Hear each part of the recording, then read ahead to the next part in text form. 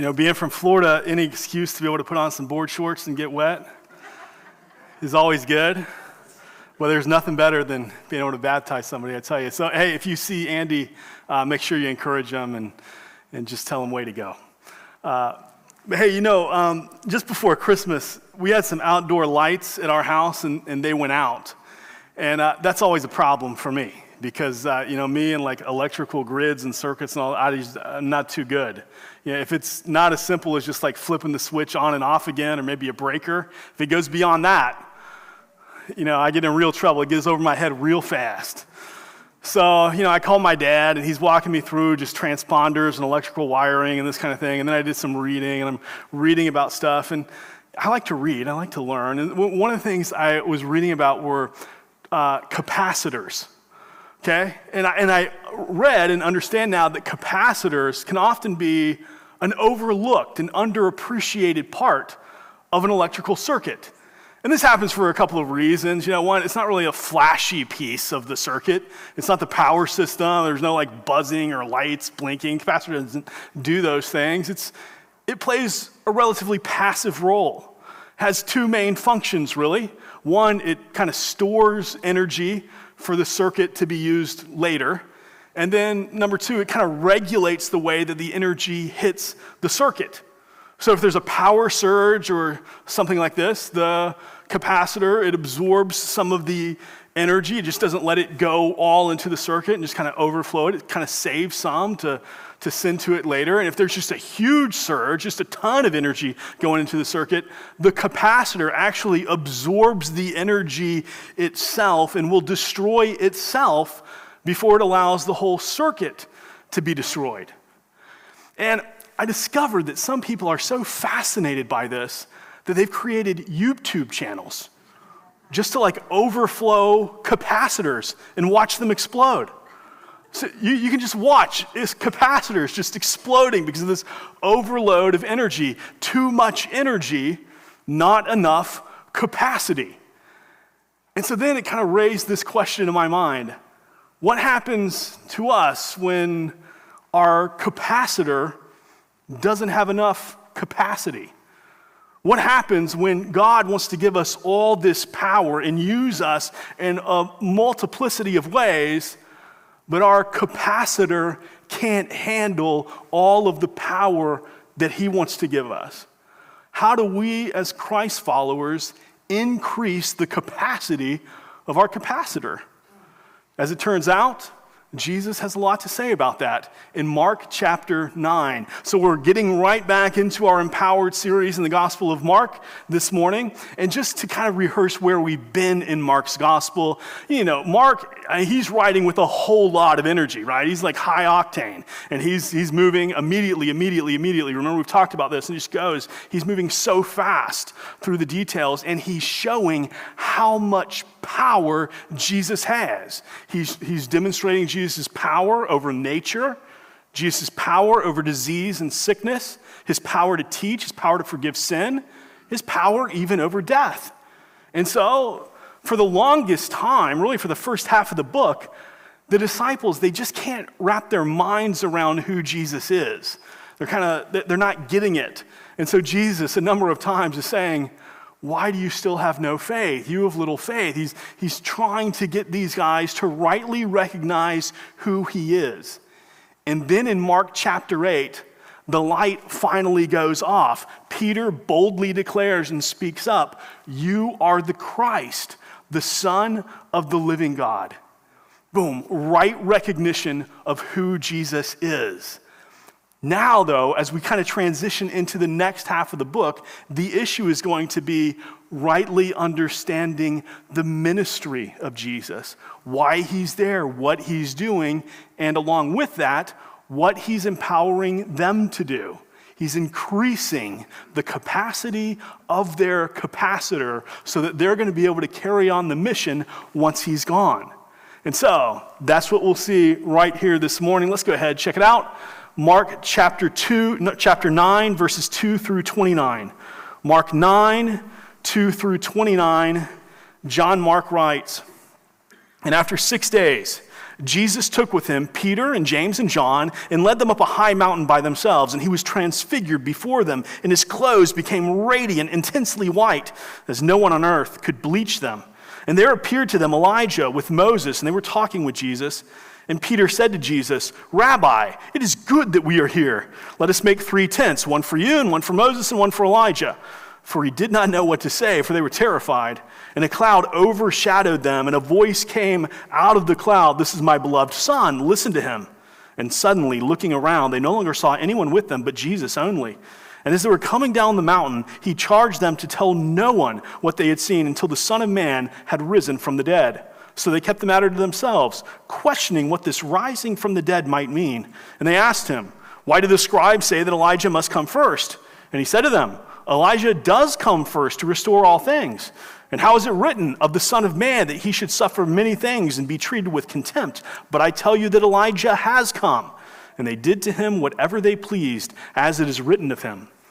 And when they came to the disciples, they saw a great crowd around them, and scribes arguing with them. And immediately all the crowd, when they saw him, were greatly amazed and ran up to him and greeted him. And he asked them, "What are you arguing about with them?" And someone from the crowd answered him, "Teacher, I brought my son to you, for he has a spirit that makes him mute, and whenever it seizes him, it throws him down, and he foams and grinds his teeth and becomes rigid. So I asked your disciples to cast it out, and they were not able." And he answered them, "O faithless generation, how long am I to be with you? How long am I to bear with you? Bring him to me." And they brought the boy to him. And when the spirit saw him, immediately it convulsed the boy, and he fell on the ground and rolled about, foaming at the mouth. And Jesus asked his father, "How long has this been happening to him?" And he said, "From childhood, and has often cast him into the fire and into the water to destroy him. But if you can do anything, have compassion on us and help us." And Jesus said to him, "If you can, all things are possible for the one who believes." Immediately the father of the child cried out and said, "I believe. Help my unbelief." And when Jesus saw that a crowd came running together, he rebuked the unclean spirit, saying to it, "You mute and deaf spirit, I command you, come out of him and never enter him again." And after crying out and convulsing him terribly, it came out, and the boy was like a corpse, so that most of them said, "He is dead." But Jesus took him by the hand and lifted him up, and he arose. And when he had entered the house, his disciples asked him privately, "Why could we not cast it out?" And he said to them, "This kind cannot be driven out by anything but prayer." You know, all of us, anyone who loves the scriptures and loves to study the scriptures, and for that matter, anybody who just even kind of reads the scriptures casually, there are certain stories in the Bible, certain passages in the Bible that you just kind of wonder about and just kind of think, man, I'd sure love to have been there to see that, right? I sure think, man, that would have been really fascinating to see. I mean, I've got my list, top dozen or so places. Man, I wish I could have been there to see that, Creation, would you start right there? Just to be with God in the heavens as he just speaks, and then all of a sudden nothing becomes something. I mean, that would be fascinating. To be with Moses when the Red Sea was just split in half and the children of Israel were to walk through the Red Sea. To be with David when he just had the slingshot and then he takes out Goliath. I mean, that would have been incredible. And of course, just walking with Jesus and seeing him walk on the water and calm storms and heal people and feed the masses just with a little boy's lunch. I mean, all of that would have been fascinating. But one of the most fascinating places that I would have loved to have been is right here at the Transfiguration. Just to see the divinity of Jesus just overwhelm his humanity. We talk at Christmas time about the incarnation of Jesus, God becoming man. So to see Jesus is to see God. To know Jesus is to know God. All of that is true. And we see this just lived out right here in the Transfiguration. He is divinity. He is divine. And this is what the disciples struggled with. They were struggling to rightly identify Jesus as God. And you can understand why, but oftentimes our struggle, as we kind of look back and we talk about the Transfiguration, it can almost be reverse. Sometimes we don't emphasize enough that Jesus is human, right? That to see Jesus is to see God, yes. But to see Jesus is also to see how humanity ought to be lived out, what it means to be authentically human. He shows us the plan, the blueprint for what it means to be human. He lived the human life perfectly. He shows us our capacity. That when we fully trust in God and God just empowers us in such a way that it forces out and flushes out all of that sinful nature, what it looks like to be authentically human, the way God designed us to be. But for the disciples, it's the divinity.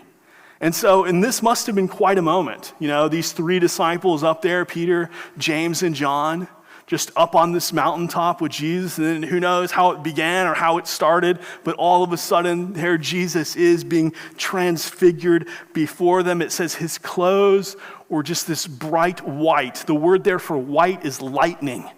Okay, there's just this brightness, this intensity to it. It's almost like so bright that you want to shield your eyes, you want to look away, but you can't. Because it's so mesmerizing, it's so captivating, you've got to see what's going on. This is that. Mark says no one could launder clothes this bright, no one could bleach clothes to look this bright, but this is Jesus. And he's there, clothed like this, and then here comes Elijah. Elijah, the prophet who called down fire from heaven. And then there's Moses, the recorder and the giver of the law. They're there, and Peter's overwhelmed by this. This is great. This is incredible, everything that's taking place. They're having a conversation. What were they saying? Luke gives us a little bit of an insight. Mark doesn't tell us anything about their conversation, just that they're talking. So what would they have heard? What exactly were the details of this conversation? Oh, I would have loved to have been there for all this. And Peter, he's overwhelmed, he's terrified, Mark tells us, and he just can't let there be any silence, He's always just his personality. You see it over and over. He's just speaking up. He has to say something. And so he's just kind of spitballing, the first thing that comes to his mind. Oh, this is so great. This is so incredible. Why don't we just build 3 tents right here, 3 shelters? We got one for you, Jesus, one for Moses, one for Elijah. We'll have our first Holy Land experience right here. It'll be great. People can come, if they want to talk, have questions about Leviticus, they can go to Moses. They got questions about the prophets. We got Elijah, and hey, for you, everything, right here. Peter, though, in this moment, he's simply thinking humanistically, because he's thinking, this is it. This is the greatest thing, this mountaintop experience. This is so good. This is it. But that's not it. Jesus had much more planned for his life, his ministry. God the Father did for Jesus. And also, in doing that and putting these 3 shelters and just saying, yeah, here's what I'll do, one for you, one for Moses, one for Elijah, what's he doing? He's putting Moses and Elijah on the same plane as Jesus. And all 3 of you guys, boom, right there. Jesus is not going to share his glory with another. As great as these guys are. Elijah's great. He was great. He did great things. But his vindictiveness still got a hold of him. He succumbed to it. Moses, he's a great, faithful leader, but his anger got the best of him, and he could never soften the hardness of human heart. Couldn't do it. Only Jesus can solve the human predicament. Only he can solve our sin problem. So he's not going to share his glory with these guys. No, it's Jesus alone. It's what Peter had just said just a little while earlier, really 7 days before. That you alone are the Christ. You alone are the Son of the living God. And so then, as Peter makes this statement, the next scene that you see is just this cloud enveloping the whole situation. And you get the idea that as bright as Jesus was shining, just his clothes and how radiant everything is, that this cloud is so dark that for a moment, it's like you can't even see anything. Like, you can't maybe even see your hand in front of your face. It's just a cloud that envelops the whole thing. And then the voice of God the Father speaks, "This is my beloved Son. Listen to him." The cloud goes away, and when you're able to see again, Moses and Elijah are gone too.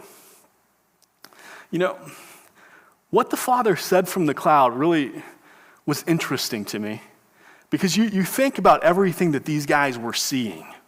Okay, Peter, James, John, they see the intensity of Jesus' clothing. They see Moses and Elijah there. They're up on this mountaintop. I mean, it must have been incredible, everything they were seeing. And then God the Father, he just darkens it all out so they can't see anything. And the instruction, listen to him. Not look to him. Not, hey, pay careful attention to everything. Take notes. Look, watch. Listen to him.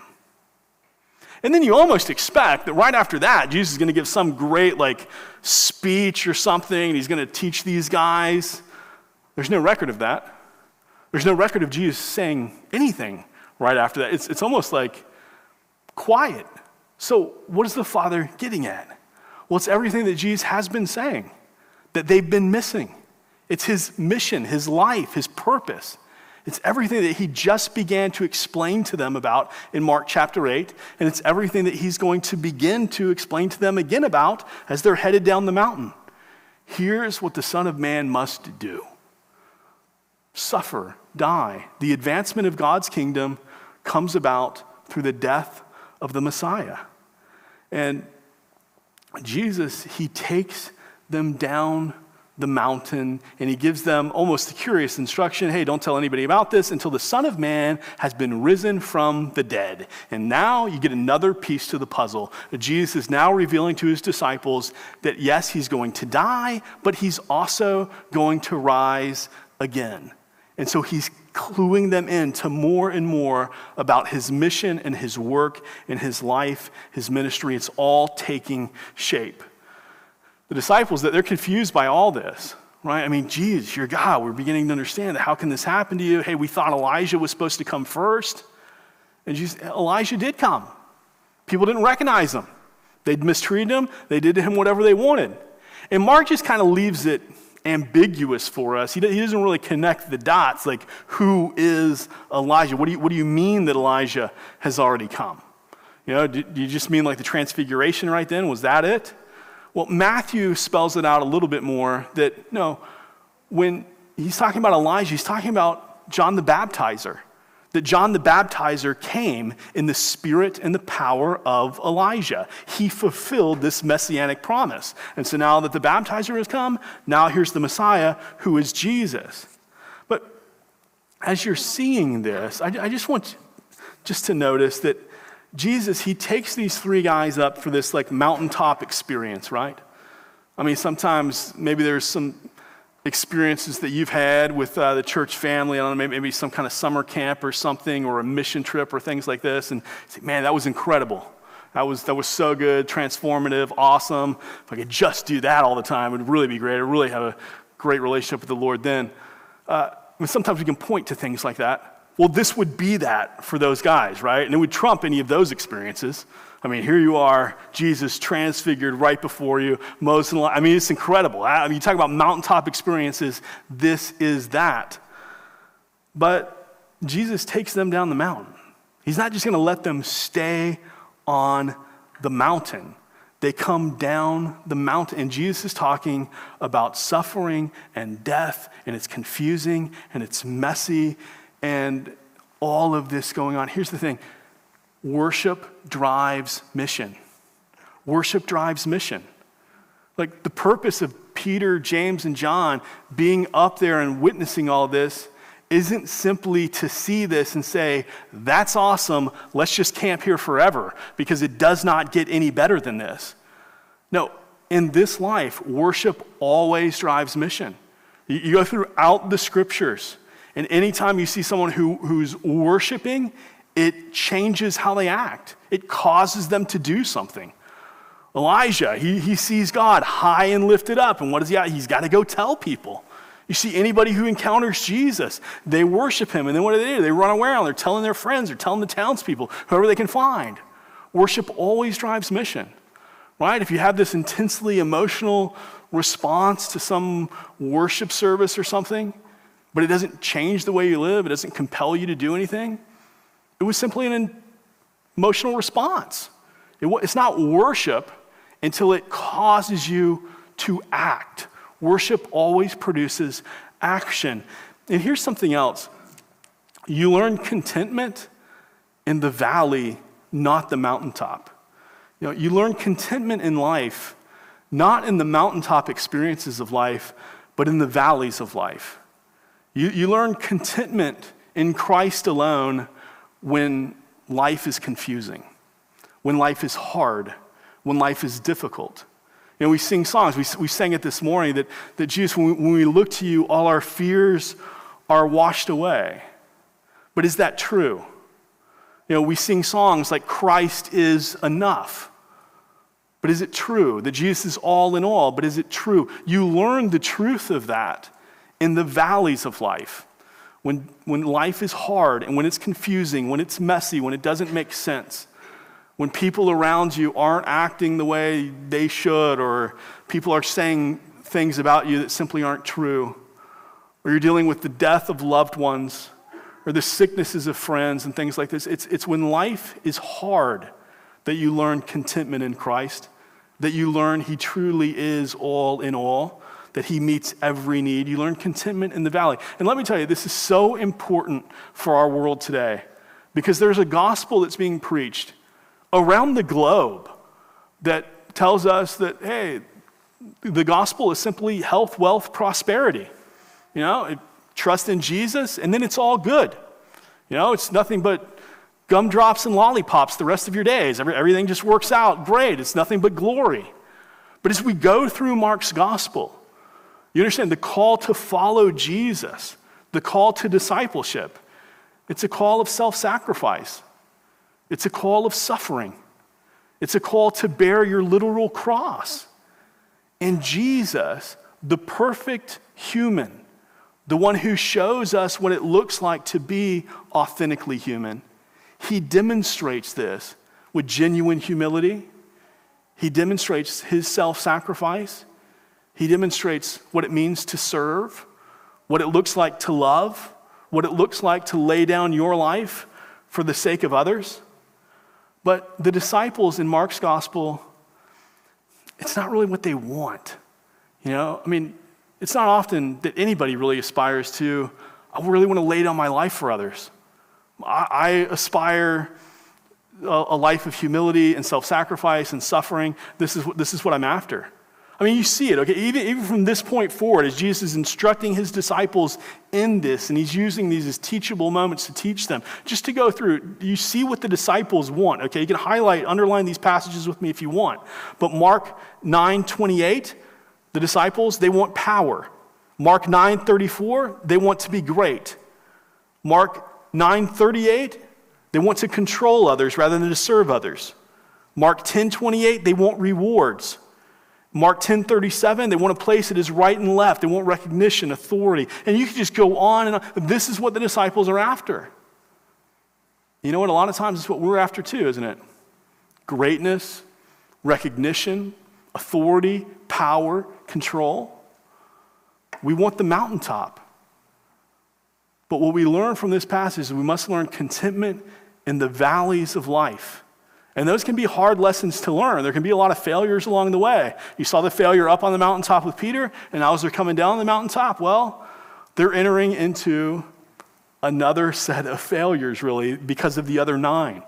And so you can imagine the scene, right? They're coming down the mountaintop. They're having this intense theological conversation. Jesus is explaining things to them. They get down there, and then there's quite a commotion. There's quite a scene going on. The disciples and the teachers of the law, there's this big argument going on. The teachers of the law are probably taunting them. Hey, you couldn't drive out the demon and this demon-possessed child, like what's going on, and how great is your rabbi anyway? You can imagine some of the conversation that would have been taking place. The crowds are all there, they're joining in, and then as soon as they see Jesus, they just run up to him.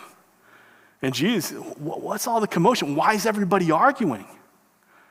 And then a man steps forward from the crowd and says, my son, he's been demon-possessed.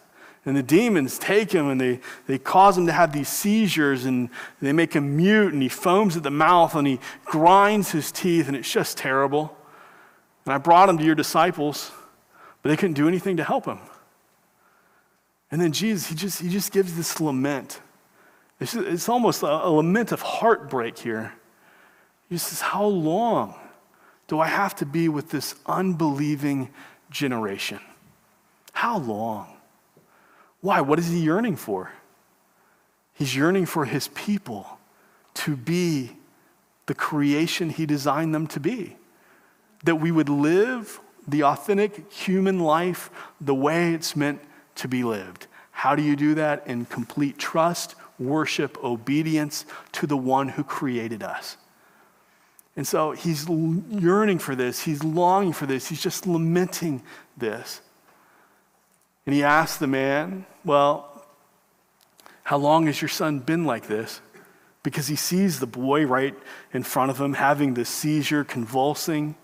It's an awful sight. You can imagine the man, can't you? Any dad, just with tears in his eyes, just from childhood. And it's just been terrible.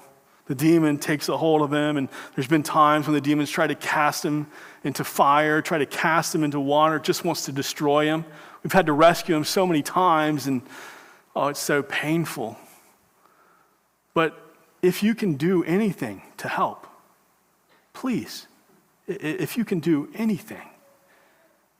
And Jesus responds, if you can, unbelief, right? It's still there, unbelief. And so he tells the man, everything is possible for the one who believes. And so the man just fires back, oh, I believe.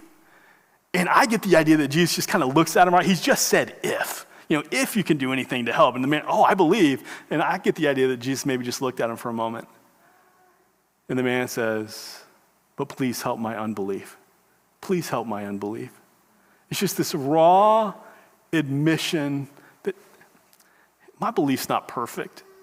It's hard, If you're a dad and your son's been like this since childhood and you've taken him to different doctors and different religious leaders, you've taken him to the disciples, and time after time after time, every time that maybe you start to get your hope up just a little bit that somebody's going to be able to help them, your hopes are always dashed. Oh, you want to believe. You'd like to believe. And maybe there's a part of you that does believe, but there's still this part, nah, I don't know if this time's really going to be any different. We've all been there, haven't we? Maybe there's loved ones out there and we want so desperately for them to know Jesus. And we want to believe that Jesus will capture their heart and get a hold of them and will change their life and will transform them just the way that he's transformed you. But you know the way they live? You know how hard they are? Every time you try to bring up the conversation, how they shut it down, how they mock you, make fun of you for your belief, and it's just a crutch, whatever it is. It's hard. You want to believe that God can use you to make disciples, that you can impact others. You say, I know myself. I know my limits. I know my personality. I know whatever it is, whatever I can throw out there. I'd like to think God could do that, but there's part of me I just kind of doubt. She says, everything is possible for the one who believes. If you're fully dependent upon him. And so the boy, he convulses one last time as Jesus commands the spirit to come out of him. And it's so violent, it's so terrible as the spirit comes out that then the boy, he's just laying there. He looks like a corpse. Everyone thinks he's dead. And Jesus, in his tenderness and his mercy, he bends down, he grabs the boy's hand, he lifts him up, helps him up. He's fine, completely fine. The disciples, they just can't make sense of the whole thing, And so as soon as they get the chance, they get home that night in private, they ask Jesus, why couldn't we drive it out? What's wrong with us? Why couldn't we do it? The disciples have the same problem that we do. They're just looking at themselves, aren't they? What's wrong with us? How come we didn't have the capacity? They're eager to engage in arguments and defend themselves. They're undisciplined in their prayer life. They lack faith. All these things. You just go through. And it's us oftentimes, isn't it? We can so often be undisciplined in our prayer life. We can get defensive. We can engage in arguments. We can kind of try to defend ourselves and what we're doing. We can make our case. And one of the things I love about this is that Jesus doesn't just say, this is enough, guys. I come down the mountain, the 9 of you, you're making a mockery of the whole mission. You started an argument in front of the whole town and religious leaders. Why? Because you have no faith. If you simply believed, if you simply would have really prayed, but your capacitor is limited. I need guys with more capacity. He didn't just flunk them out. He didn't just discard them and say, I'm going to get some new ones. Peter's up here just running his mouth off in the middle of in the middle of this, precious moment. We come down here, and now I need 12 new ones. Jesus doesn't do that. And he doesn't do that with you or me either. He doesn't just cast us aside and say, you know what, you flunked out, you failed. No, like a good parent, he takes the time to say, no, this is a teachable moment. You failed, yes, but this is a learning opportunity. And isn't that what any good parent does? Right? Your kid fails. It's not just oh man, what am I ever going to do with you? You're never going to get it. You can live here, but that's about it. No good parent does that, right? It's a teaching opportunity. And it's not just behavior modification. Not just, okay, here's the formula that you need to memorize. Here's the technique that you need to have down. It's not that. No, it's shepherding the heart. And you do the same thing with kids, right? Your kid says something that's untrue, tells a lie, and it's not simply, hey, from now on, you tell the truth. No, you shepherd their heart. Hey, is God truthful? Yes, God is always truthful. How do you know that? Well, because he tells us in his word who he is, who we are. He doesn't sugarcoat anything. He speaks plainly, directly, clearly to us. He's truthful. Well, then how then are you to act? Well, we should be truthful to others. Great. What do you need to do in this situation? I need to apologize. I need to be truthful. You shepherd their heart. It's not just behavior modification. And Jesus is doing the same thing here with the disciples. It's not just, boom, let's change the behavior. It's let's shepherd your heart so that you get this, so that you understand. Here's the whole idea, that we grow from our failures. You grow from your failures. One of the most frustrating things is when you fail and fail and fail and fail and fail again the same way, doing the same thing, right? When you just never learn, that's when it becomes really frustrating. It's learn from this, grow from this, become better from this. How do you do that? Well, you pray, you seek God. You go to his word, you study his word. God, help me understand my heart attitude here. What's the heart behind the action that I'm producing? God, conform my heart. I'm just pleading with you that you conform my heart to be shaped like the heart of Jesus. That I would live and I would love and I would serve and I would sacrifice. I would lay down my life the way Jesus does. God, conform me into the image of your Son. It's that type of pleading. That's how you grow. That's how you learn. Failure stems from deficient faith and insufficient prayer. Failure in life stems from deficient faith and insufficient prayer. The disciples, they think they have the power, that we're the power system. We've got it. We should be able to drive this demon out. There's got to be something wrong with what we're doing. See, it's deficient faith because their faith is ultimately in themselves. It's got to be us. There's something wrong with us. Yes, this is true, but what's wrong with you, you cannot fix. What's wrong with you, only God can fix. Only he can do this through you. So it's deficient faith, and what does that result in? Insufficient prayer. Why? Their prayers are mute. You don't need to pray to God when you think you should be able to do it. And so there's no prayer going on. And Jesus, when he's saying prayer here, what these guys are thinking, they're thinking we couldn't do this because our technique is wrong. Maybe there's some kind of script that we're to memorize as we try to cast out the demon. If we have this thing rehearsed just right and we say it just right, we do. That what Jesus is saying prayer is this dependent prayer of faith where you reckon it's not a script. It's not some memorized verses or something like this. No. It's just walking humbly in community with God and just, God, God, there's no way I can do this. This is beyond me. I need you for this. And it's this humble admission. And you see this throughout the scriptures. Jesus never gives the disciples some kind of technique. Sometimes in churches, we long for like the technique. Tell me the questions that I have to ask. Tell me the verses that I have to memorize. Give me the formula. And then I can evangelize, then I can make disciples. Jesus never does that. Why? Because it's always born out of relationship.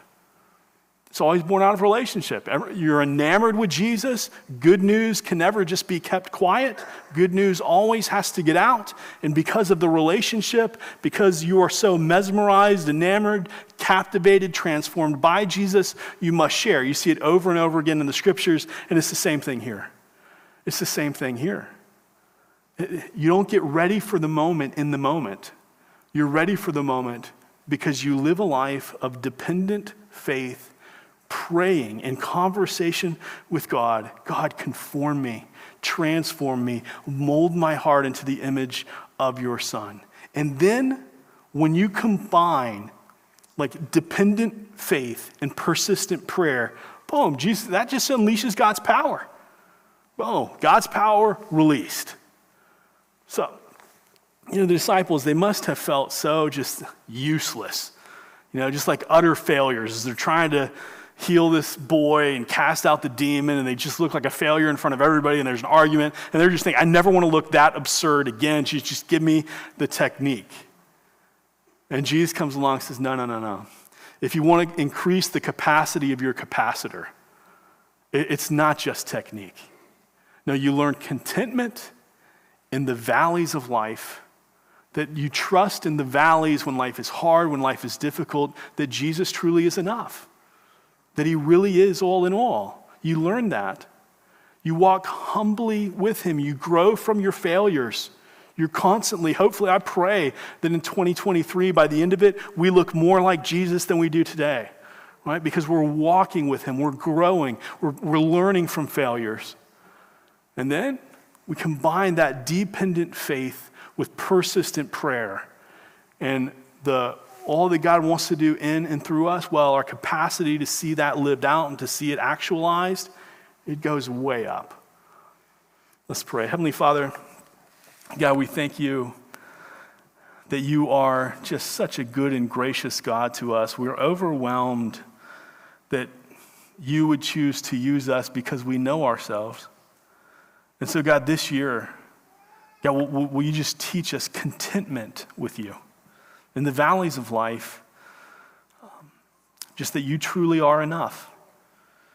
And God, will we just be totally dependent upon you? Will we be persistent in our prayer, just pleading with you that you would conform us into the image of your Son? We recognize we need your help. We cannot do this alone. So we ask this by the power of your Holy Spirit and the grace of your Son, Jesus Christ. Amen.